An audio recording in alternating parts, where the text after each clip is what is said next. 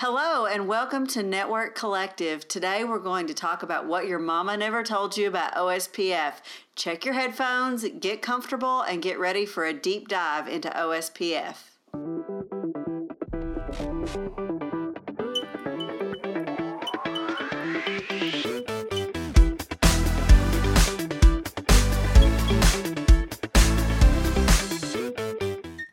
Joining us again for our discussion of OSPF, we have Nick Russo and Russ White.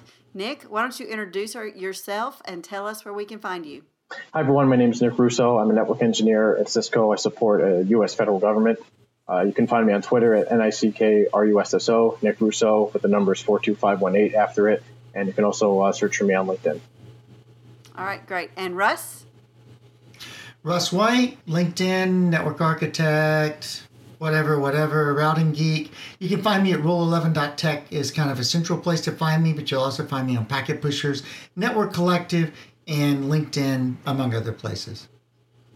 All right. Today we are going to do a deep dive into OSPF. So let's start off by discussing what OSPF does well. What OSPF does well? Well, that's a null set. Oh, no. So quickly. Let's get it out of the way. Russ, what's better than OSPF? Anything? No. Not static routes. Come on. No, not static routes. You're right. And not RIP. Okay, fine. All right. So what does OSPF do well? OSPF does full meshes really well. It does kind of partial meshes very well. It does rings pretty well if you know what you're doing. You got to be really careful with micro loops, which I'm sure we'll talk about. But anything that's kind of triangle based is really good for OSPF. And actually, it does really well at scale. There's kind of a myth about link state and scale that you can't do a large number of routers with a link state protocol. And that's really just so old school and so yesterday. You can do so many routers nowadays with a link state protocol. So that's pretty much just about everything is pretty much within OSPF's purview as far as working well on topologies, except just a couple. There's a couple that it doesn't do well on. To say there's very clear, one that's missing in there, and that seems to be hub and spoke. So why did hub and spoke. Why did you not include hub and spoke in things that OSPF does well? Well, OSPF, like most link state protocols, is designed to have a synchronized database. And if you know much about synchronizing databases and CAP theorem, what you end up with is this big mess of trying to get, particularly in very large scale hub and spokes, to get all of your databases to be synchronized. Now, there are ways around that, of course, which I think Nick has some thoughts on that. But, there were things we used to do in TAC around, running stub type things and throwing extra hardware layers into it and doing type 3 filters and stuff like this to make it go away. But by and large, the way you solve the hub and spoke problem in OSPF is to just not synchronize the database, because the synchronization of the database is where things get really sticky. The other thing that's kind of nasty in OSPF is truly large rings. If you get a ring of 5 or 10 or 15 or 20, like in a metro area network, routers with dual connected between them, you tend to have a lot of problems with micro loops in OSPF, like you do with any other link state protocol. That's just the nature of link state. So that's just kind of the way it works. Now, Nick, you've been pretty quiet. So what are we, Russ talked about some things that OSPF does well. You can add to that, or you can pile on with the things it doesn't do well. Yeah, so I think what Russ said is, one of the ways to make OSPF work better in a hub spoke network, or for any other network where OSPF is not performing well, would be to stop synchronizing the databases. And for those who are not aware of what the CAP theorem is, it was kind of a theorem originally developed for databases and things like that. And I think Russ has done a pretty good job of kind of adapting that and putting it into network terms. And I know you can read about that and some of the things he's published, but what's effectively saying is you really can't, let me just back up. So when we talk about it, we talk about, in OSPF, let me just completely back up for a second before I stutter too much. What we're really trying to say, is if we break up the flooding domains using kind of traditional OSPF tools like areas, hiding topology information through summarization, as Russ calls it, or prefix aggregation, which is kind of a second stage onto that, we can help scale OSPF that way. And I think that's kind of well known. And I don't want to talk too much about that today because I feel like that would be things that people can generally read. What I would like to share, though, is kind of being pigeonholed and being stuck in a situation where you're deploying OSPF in the hub-spoke network and you really don't have a different choice because you have to. That's what the network looks like, and you're being forced to use OSPF either from external, maybe political influences, or for whatever other reason. So something that I thought, and that's a design I'd like to share with everyone that I think is kind of valuable, and especially within the context of availability, which I'll kind of talk about in a little while.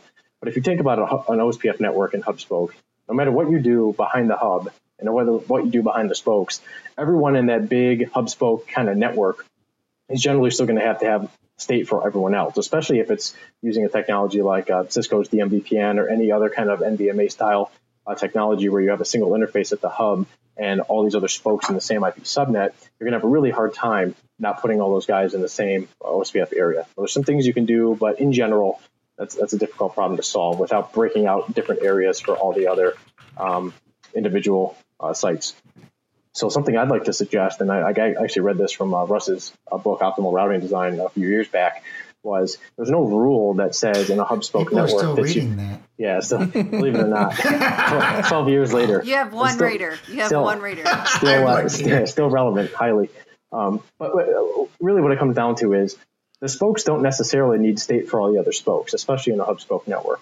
So what you can do basically is go on the hub.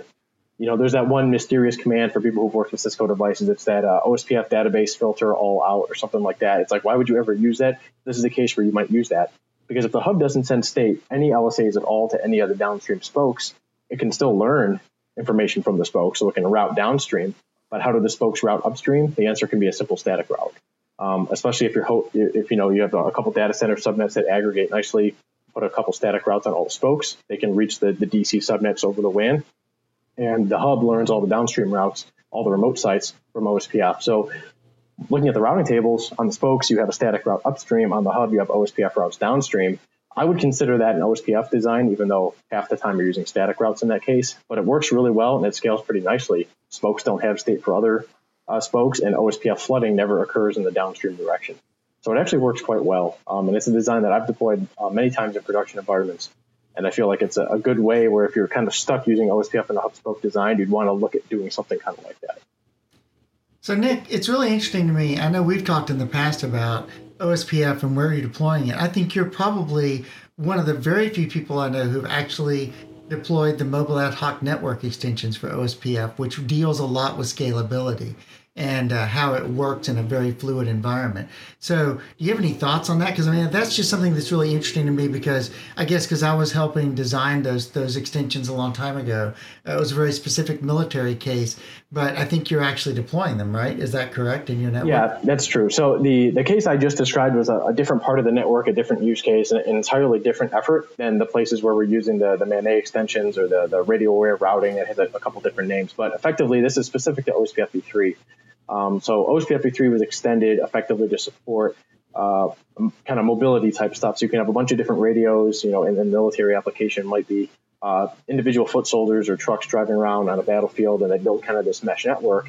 And there's been a lot of kind of proprietary protocols that vendors have designed to do their own internal routing. Of course, the whole file layer is going to be kind of proprietary. The OSPF v3 doesn't control what the radio RF layers will look like, of course. But from a routing perspective, you can use OSPF for that, as well as some extensions for OSPF v3 to have that work. And there's a whole bunch of knobs. The thing about it that kind of threw me back is just the sheer number of knobs that come with this thing, tuning things like timers, and how bad does a link have to get, and how much do I change the cost? And there's a lot of different things you can tune to try to get that network the way you want. But the thing that's really interesting about it, of course, the idea is as two vehicles move farther apart or obstructions come in between them, that link is going to degrade, and you may want to take an alternate path in a dynamic way.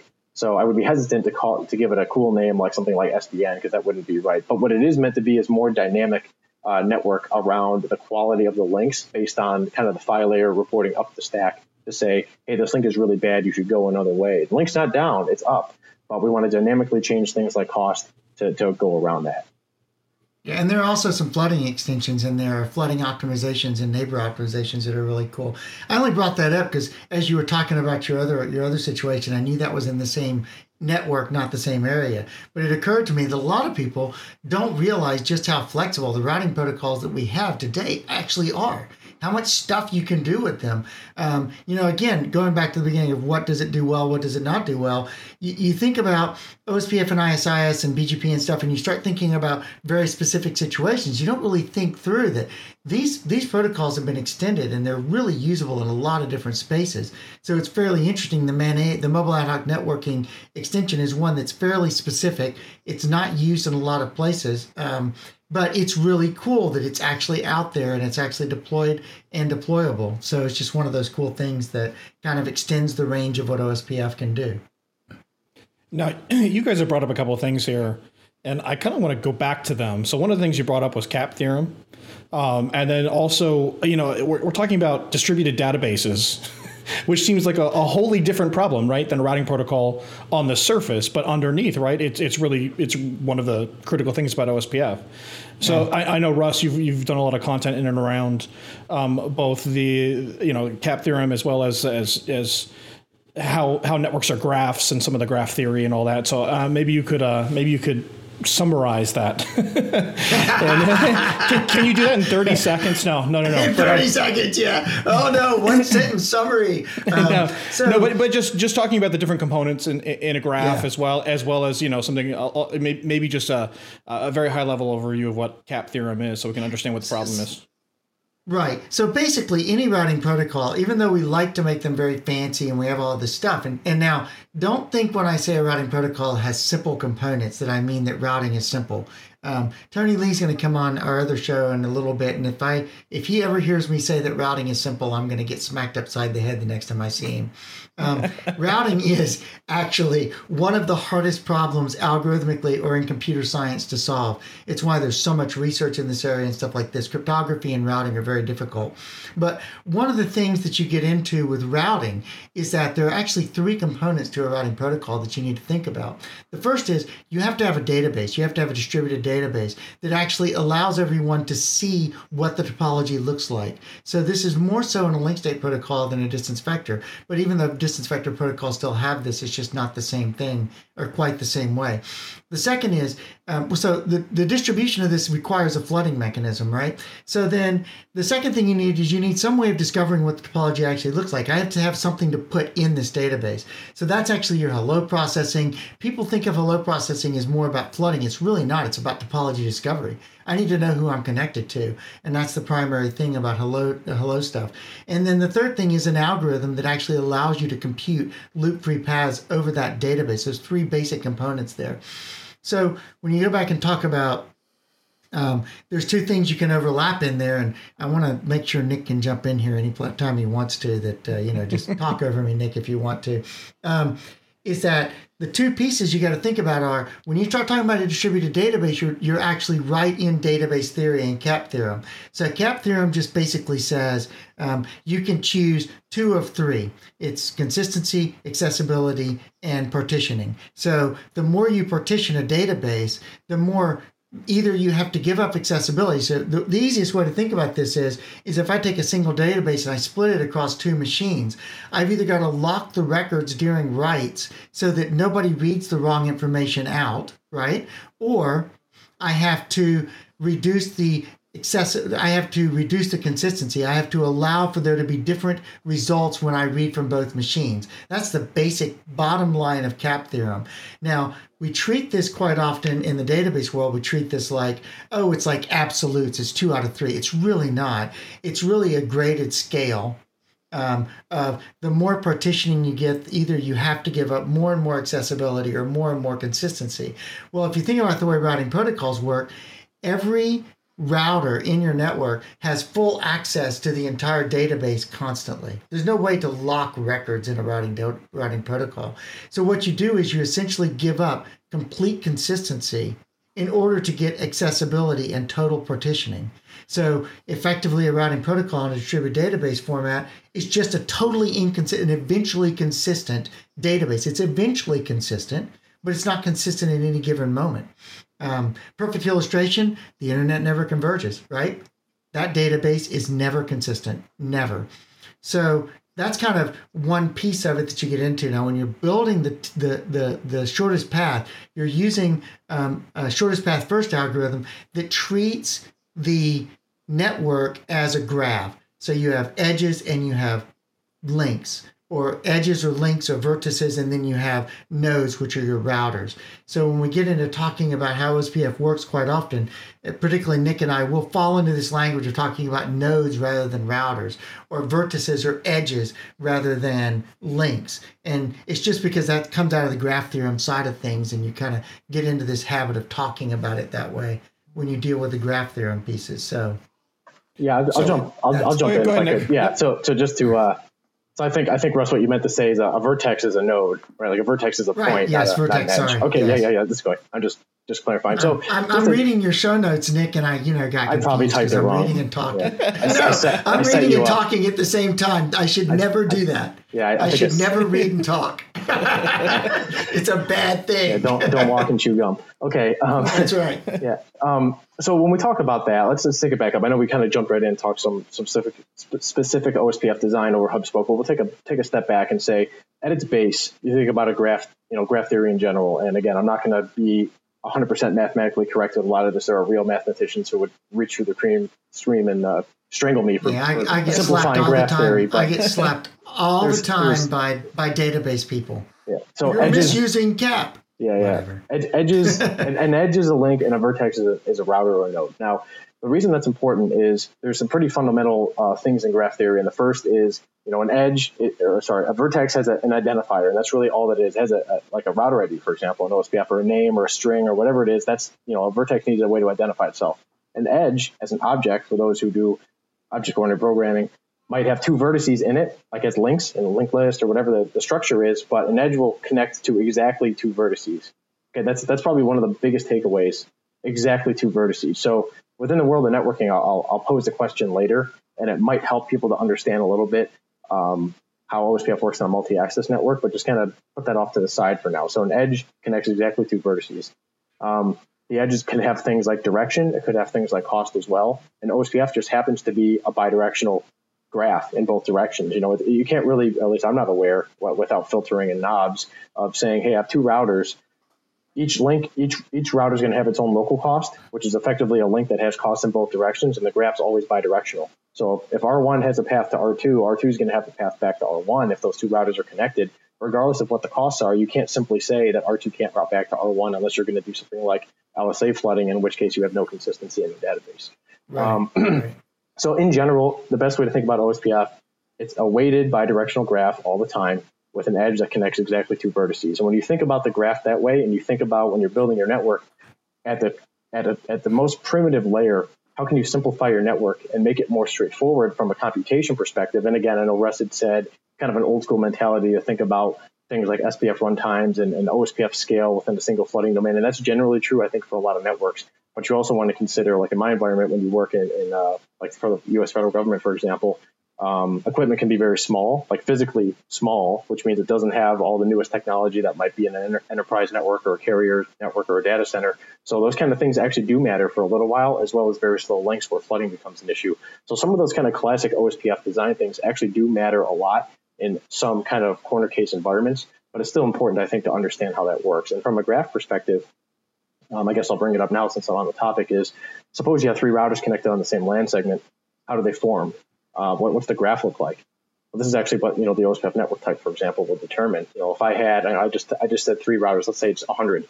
So suppose I have 100 routers in a LAN segment, they're all running OSPF. If I was running a network type, and if an edge can only connect two routers, that means that from an OSPF neighbor perspective, you'd have a full mesh of OSPF neighbors. Every router would have 99 other ones. And that is possible. Network type point to multi-point, that's what you would get. That's what the graph would actually be. Every router, would have 99 neighbors, 99 links in the graph. This is the idea of the designated router, the pseudo node, blah, blah. It has lots of cool names. When they call it a pseudo node, it's really a vertex in the graph. It's an aggregation vertex. So at a software level, at a protocol level, it's an aggregation node that's invisible. All its costs are zero, but it has a neighbor with everyone on the link. everyone on the segment. So all 100 of those routers would have one neighbor to that designated router that would effectively have 100 links or 100 edges connected to it, and all those costs are zero. So that's, as you think about graphically, what's harder to compute, a giant hub spoke network on a LAN or a full mesh of 100 neighbors? It becomes pretty straightforward algorithmically and computationally, which one is more straightforward to compute. And that can become significant understanding. That, for example, a common recommendation is if you have a point-to-point link, like on Ethernet, and it, by default, a lot of network vendors will run a broadcast network type, which elects a designated router on a point-to-point link with two routers. Why? You put a node in between for aggregation. Why? You don't need it. So people recommend, that's why you do point-to-point.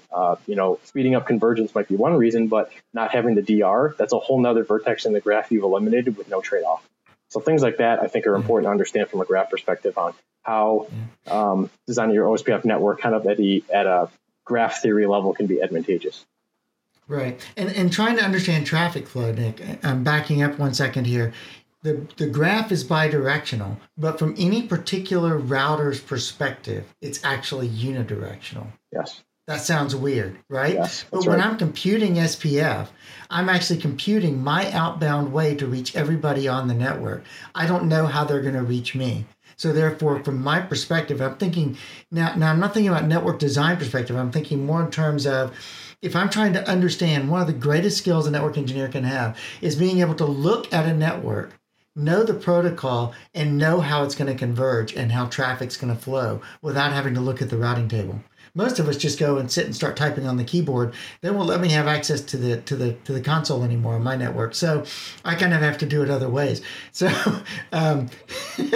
anyway, they kicked you out. You're not allowed anymore. No, they offered me access, and I actually don't want the access. So that's another entire problem. But anyway, I mean, being able to look at a network diagram and say, where are my flooding domains? And then from that to be able to understand how, from any router's perspective, the network is going to look and how it converges and where traffic is going to flow. If you think about this graph theory stuff, you can start thinking, well, if I'm sitting at this edge, at this node, I'm going to actually, at this edge of the network in this node, I'm going to build a tree that looks like this, so therefore the traffic I'm going to send is this direction. But then if I'm sitting over here at this node or this vertex, I'm going to actually see a different tree. So now I can start understanding how traffic's going to flow through the network without actually having to look at the routing table. I can actually just see the network and see what's going to happen to it. And when it converges, when a link fails, I can start thinking about, like, how's the traffic going to flow around that failure? And I can start understanding how the network works without actually seeing it happen. Right. So I want to use that as a segue here, because we got really deep there on the theorem, which I think is fantastic. Because I don't seriously, because I don't know how many people have taken the time to dig into that. I think exposure to the idea that there's this whole graph theory about the way that these routers and are choosing their path, especially when you're talking about Dijkstra and OSPF and ISIS and so on. There's a component in there that we're not actually always considering. But CAP theorem specifically, when we talk about the fact that we have 100% partitionability, right? We have the database on every single router, and we have 100% access because everybody needs access, but we don't have 100% consistency. And this leads into, I think, one of the primary issues with OSPF, and that is microloops and conversions. And so maybe we can talk a little bit about that and how that comes to be. Yeah. Go ahead, Nick. I'll talk a little bit about that. So just to describe how does that, I think Jordan summed it up really well, is suppose I have a big ring, say 7 nodes. Odd numbers make this a little bit easier. So I have 7 nodes in this ring. One of the links break, let's say between the 3rd and the 4th router. That, when that happens, I have this big ring. All the nodes are going to, assuming single area, there's going to be a flooding event. The nodes are going to individually run SPF to find the shortest path. So when R3 tries to reach R4, it used to be a direct link. Now it's going around the whole ring. But when R3 goes to do that, let's say his next hop is supposed to become R2. R3 might be sending packets to R2 before R2 realized that his shortest path isn't through R3 anymore. And again, you can kind of think of it. He doesn't know yet. So it'd be like me coming to you. It's almost like being at work and saying, hey, I got asked to do this new project, or the meeting got moved till 1 o'clock. Did you hear yet? No, I didn't. And then 2 seconds later, that guy's phone buzzes and he gets the text message. And he's like, oh, now I know. So things like that is kind of a human way to help describe that. But in that particular issue, you get traffic that loops back and forth between R2 and R3. And in the Edge or P-Show, we talked a little bit. is it a big deal? Yes or no? And I'll offer it depends. And the reason here's some kind of real life examples is if you're in a data center environment, and again, you wouldn't see rings in a data center too often, but just bear with me. If you're in a data center environment, you have a micro loop, and it's 100 gig link or something like that, and the devices have generally shallow buffers, and it doesn't take a long time for a device's buffers to fill when there's 100 gigabits per second of traffic over it. Micro loops can be fatal. But if you're in an environment where maybe the traffic flow is less, maybe you're in some kind of really heavy voice, a VoIP type environment where most of the flows are benign, and it would be better to loop the traffic for a fraction of 10 milliseconds or so. Better to do that and take the latency, assuming the TTL doesn't expire, of course, and forward that traffic on than to have it be completely dropped. That might be okay. Now, if you don't want micro loops ever, again, EdgeRP and BGP can both do that. OSPF and IS to IS, you're going to have to think through that process a little bit, and you would do that either using something called ordered fib, which I think Russ is probably more qualified to talk about how ordered fib works, but I'll talk for about 1 minute about how loop-free alternative paths or LFAs work. Effectively, what LFA does, and in a ring, you need kind of a special remote LFA, you need to do some encapsulation, things like that, but without getting into the mechanics of how LFAs work, the general idea is if you run SPF from your neighbor's perspective in advanced, you can not in rings, but in a general network. If you run OSPF, you look at all your set of your neighbors, run OSPF from their perspective, because again, assuming eventual consistency, you're going to have what their database is. You're going to know their paths in the network, and you can run SPF from their perspective, effectively finding out what is their path going to be to get to this destination, and can I use them as a next hop in the event one of my links fail? And that's at a high level how the LFA process works. And with remote LFAs, in a ring, for example, from R3's perspective, his only other neighbor is R2 in a two-connected network, or a ring is a fancy way to say a ring. Send traffic to R2, he's going to loop it right back. But it would be better if I could tunnel that traffic and maybe up to like R1 or somewhere past R2 to a router that wouldn't loop it back. And today, that's generally accounted for. At least one of the first methods was using MPLS encapsulation with LDP. Effectively, tunnel the traffic somewhere traffic exits the tunnel and gets routed normally back down to the destination. So you're still going the long way around the loop. You're just tunneling halfway to a node in the center. And we could, the math behind this is actually quite difficult. It's known as the PQ node. It's effectively the intersection of two different spaces. Again, not really a podcast level. It's going to be incredibly difficult to explain here. Yeah, so we're not going to dive into it now. But the general idea is not too bad. The easiest way to understand it. The easiest way to understand it for somebody who's familiar with distance vector is it's essentially around the same place or the similar place, and most of the time it is the same place as where you would do split horizon. So if you think through the ring and you think where split horizon happens, that's your PQ split. And if you can tunnel past the split horizon, then you're fine. That's essentially what it comes down to. Right. If you think of the ring as circular, on the opposite end of the ring, that router is going to be a square ring. Yeah, you get the idea. I'm saying if you think about it as circular, the router that's on the other side of the ring is going to have to make a decision. Do I go the top path or the bottom path? Right. And it's the first router who decides to go the other way. Right. That's the right. other That's way exactly is the faster way. Right. I mean, that's. Yeah, and that's the point. So if you were doing, remote LFA, you would tunnel to that node because that node is already making the opposite decision, has already converged on the direction you want to go. Right. That's pretty wouldn't deep. Another way to think about that be that the router whose flow to that destination would not change when that link dropped? Right. So yes. When you have this, that's yeah. exactly right. Yeah. Yep. Now to discover that takes a little bit of work. I mean, I think I can describe it in about 20 seconds, so I'm going to attempt it. We're timing you. No, I'm kidding. So the P space is the set of routers from which the router sending traffic. So in this case, I think it was R3. What are all the routers that I can reach without going over the failed link? So just pretend the link was up. Right. What are all the routers that I could reach? And that might be the left side of the circle. Like I can hit all these guys without taking the counterclockwise approach. So that's my P space. The Q space is the set of nodes that can reach the destination without going through that failed link. So basically, I want to find out how can I get to that node at the top? And then I want to say, what are all the other nodes that can reach the destination going the other way? And ideally, there's going to be a point where those two things intersect. And in a ring with an odd number of nodes, like 5 or more, it will always be exactly one node, and that'll be the PQ node. Yep. That's why odd nodes are easier to compute. Now, before we jump too much further into LFA and stuff like that, there's one point I want to bring up that Actually, one of the reasons that people find OSPF difficult to deal with when I was in TAC and escalation is that they get mixed up in their heads about IP addresses and IDs. Yeah. Right? I don't know how many times I've done a show IP OSPF database all, and somebody looks at it and goes, well, that IP address should be reachable because, hey, that's showing up here. I'm like, that's a type 1. That's a router LSA. That's not a reachable destination. That is a router ID. That does not mean the destination is reachable. What do you mean? It's an IP address. No, it's not an IP address.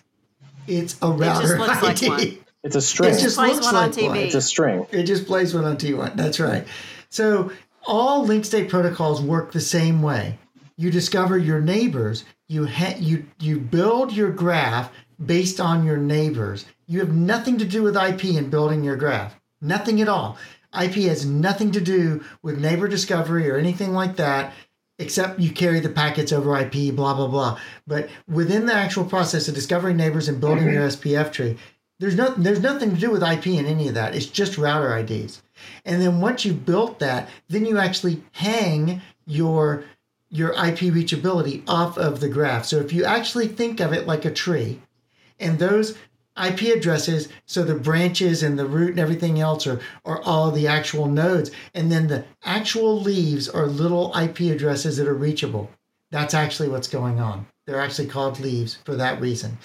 So I just think it's a big thing for people when they look at the OSPF database, they start thinking mentally, they think that that's an IP address. It looks like one. Like Yvonne said, it plays one on TV, but it's not.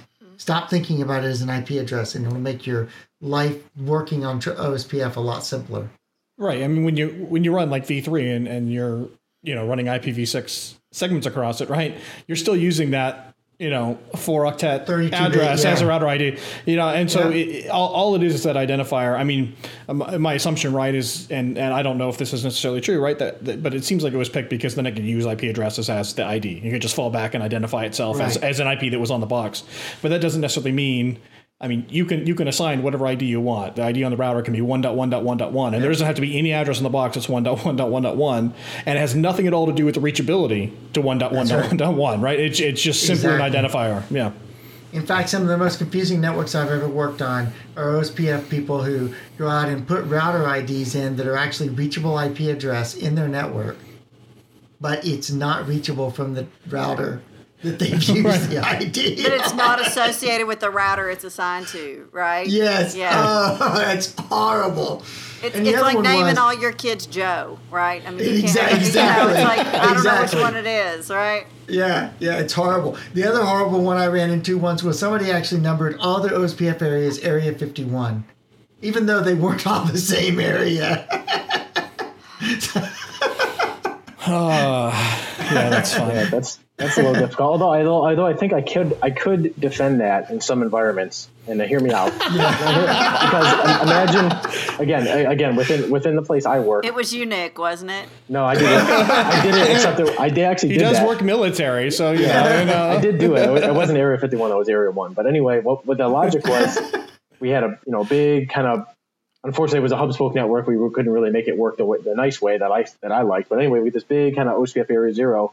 But the remote stations that show up when they need to. They're trucks. Sometimes they're parked. Sometimes they're doing a mission. Sometimes they're not. It would be really, and there's thousands of these things. It would be really convenient if they all had the same configuration in their baseline. The only thing that has to change is the IP addressing. So what we generally do, instead of tracking OSPF areas for every single truck that this particular organization was using, it would be a lot more convenient just to put them all in Area 1 and just have different separate Area 1s everywhere, because they never connected laterally. They never needed to. So right, because the only issue would be communication between devices within Area 1 wouldn't work that way. Actually, it doesn't matter. It doesn't matter. At all. It will. No. So in Area 1 will traverse through Area 0? Yeah, so area 1 to 0 to 1 absolutely works. It's not like the area ID itself isn't really relevant outside of that little bubble. So so in our case, we could get full reachability that way without the additional burden and the operational expense that it would actually cost us, I don't know, I wouldn't say millions, but it would cost the government a lot of money just to track all the numbers for all these different assemblages through the Army when we could just do Area 1. Because it's a new piece of information that we suddenly need to start tracking, because initially we had a flat Area 0, had issues. We'll go through some kind of classic OSPF refactoring. and we ended up with something like that. But then we're like, oh, do we want to have a different thing for truck? And I said, no, we don't technically need that. And I'm not sure that's going to add any business value. So that was one. Now, if you had a more static network, I might say, yeah, do it, because you're not going to have 5,000 Area 51s or 5,000 Area 1s. You'd probably have, however many. It wouldn't be a number like we saw. But in that particular case, it kind of made sense to have a more consistent deployment model so that the configuration baselines were kind of the same. So the moral of the story here that I'm hearing is that Nick missed out on an opportunity, because that could have been Area 51. It would have been a completely valid design, and it was just a complete missed opportunity. I could have done that. We're not very creative. We're like, 0, let's just count. We'll do 1. We'll just do next one. Yeah, well, that makes sense. Sounds like an engineer. Yeah, there you go. Russ, you talked about, since we're on the topic of databases and areas, I think Russ and I want to talk a little bit about the purpose of a Type 4 LSA and what it does. And I think that why a Type 4? You have all of the types, and you want to talk about Type 4. I think Type 4 is really poorly understood, and its use isn't really well understood. And I know Russ has some really good tie-ins for how it ties into some of the complexity theory that he's developed and authored books on. So I'll let him talk about that aspect, but I at least want to summarize the technology and why it's useful. So the idea of the Type 4 LSA, I can summarize it in about 10 words, and it's when you're performing an inter-area lookup on an external route. Okay, so the logic of this, again, you have 3 kind of bubbles. You have, we'll say Area 1, Area 0, and EIGRP. Okay, so you got 3 separate bubbles. There's a router in Area 0 doing redistribution from EIGRP and OSPF. So now within Area 0, I've got these external routes, Type 5s, we'll say. I've got external OSPF routes inside this Area 0. All the routers in that flooding domain. So within that graph, those guys all say the ASBR's router ID is 10.0.0.1. I have a router LSA for it. I know my shortest path to it, and I'm able to reach those external destinations. Because the interesting thing about external routes, at least true for Type 5 external LSAs, is that the originator ID doesn't change. As that thing gets flooded through the whole OSPF domain, notwithstanding stub areas, we'll ignore those for now. The originator never changes. So that 10.0.0.1, that ASBR that did the redistribution, that router ID, that node in the graph, that vertex identifier never changes. So in Area 0, everyone knows about 10.0.0.1 because they're all sharing area. They have a router LSA for it, no problem. But what happens when the ABR between Area 0 and 1 on the other side of the network floods that external LSA into Area 1? Those guys go to say, oh, yeah, let me look at my router LSAs. Oh, I never heard of that.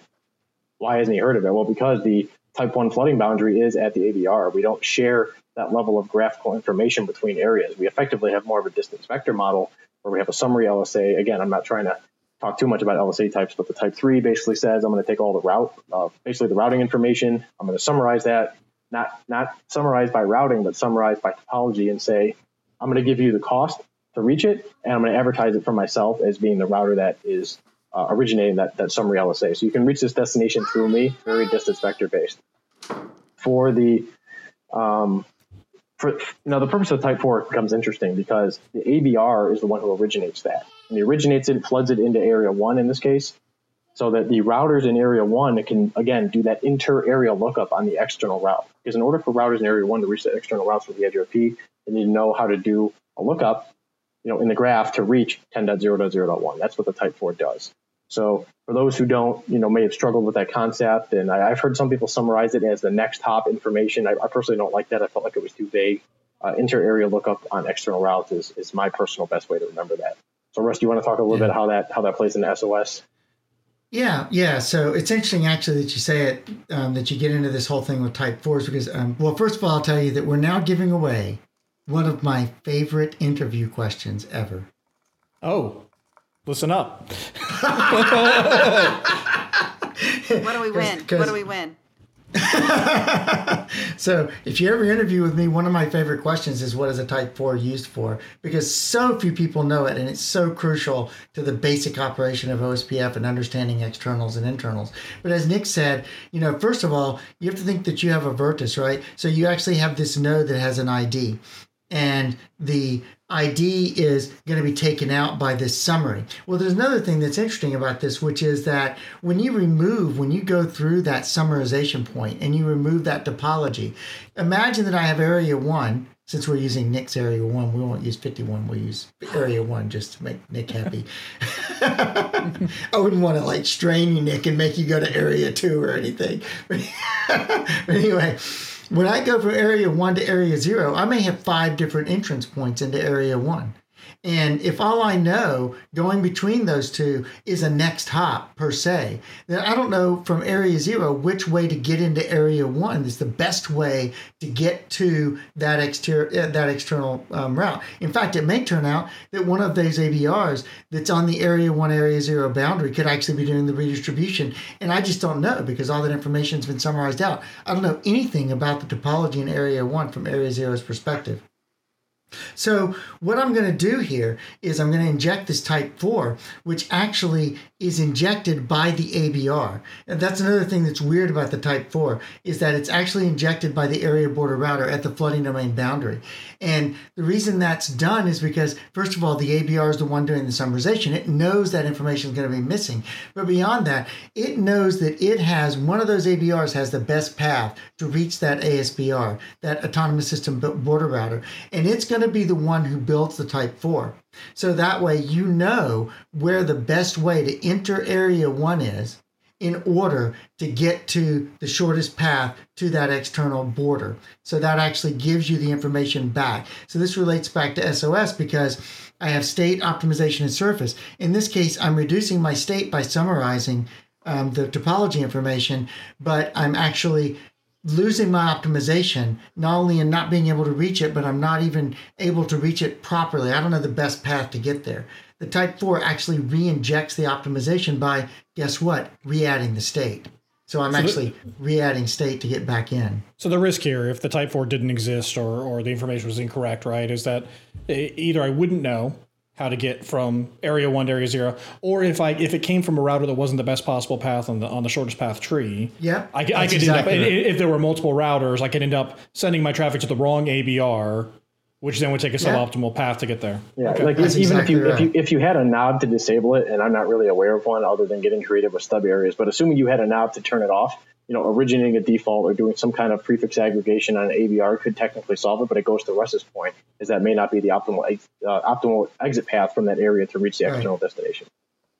And that's true of stub areas, right? Anytime you do a stubby area or a totally stubby area or whatever, and by the way, the easiest way to remember this is that stubs, let me get this right in my head before I say this. I don't do a lot with OSPF, so a stub area essentially blocks anything but any of your internals. A totally actually blocks your externals as well.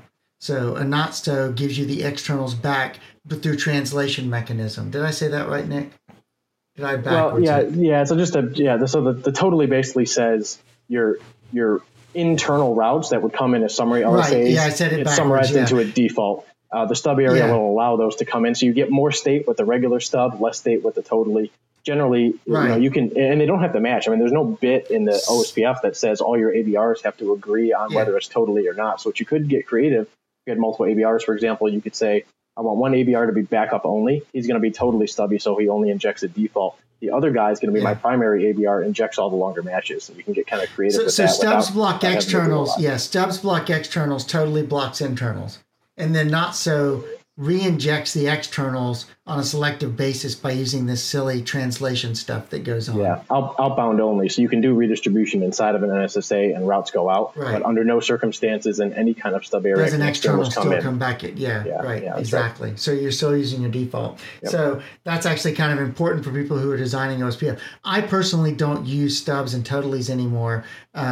I use type 3 filtering because it's so much cleaner and so much easier to design and so much easier to understand exactly what's going on when I do a type 3 filter. I know exactly what's being allowed in and what's not being allowed in to a particular area. The biggest trade-off there is that you can't do anything with external routes. You're stuck with them. Right, you can't do anything with external routes. So if you don't have, that's a good point. If you don't have a lot of externals or you don't care, you just want them to pass through, then Russ's strategy is probably the best one. But if you need some way to control external routes across those ABRs, you're basically stuck with a stub area.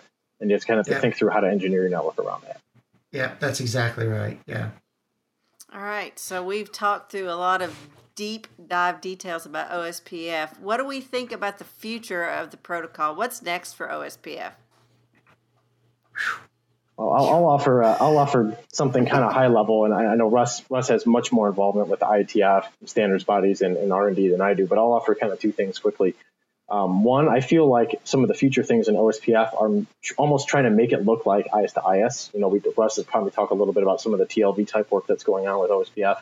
But one thing I thought was interesting was kind of a common case in OSPF where a link can only be inside of one OSPF area, or that was traditionally the case. And RFC 5185 came out a few years back, and the only reason I'm citing it is so that people can kind of Google it and learn about it, but it's called multi-area OSPF. And that name's really not, well, of course, OSPF is multi-area. This is talking about on a single link. And the reason that can be valuable is if you have two ABRs and they're connected together with a link, and you have OSPF, 0 on top and 1 on the bottom, what area should that middle link be in? And traditionally, you had to make a choice based on 0 or 1, and there were trade-offs depending on what the topology looked like on either side of it. So now, even though you're trying to determine what area should this cross-link be in, you have to basically look at the whole network on either side of it to make that call. And IS to IS inherently never had this problem because the flooding domains in IS to IS are like ships in the night, for lack of a better term. You could put it in both IS to IS levels and not have the problem at all.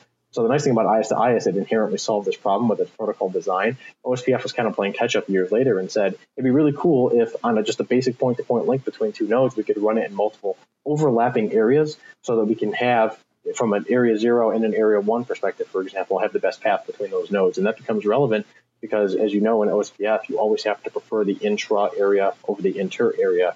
So if you get traffic to a router that only has inter-area routes, or maybe has a really bad intra-area path that kind of figure eights through the whole network to go out versus a really good inter-area path up to the backbone, you can't use it. You have to take the really bad path.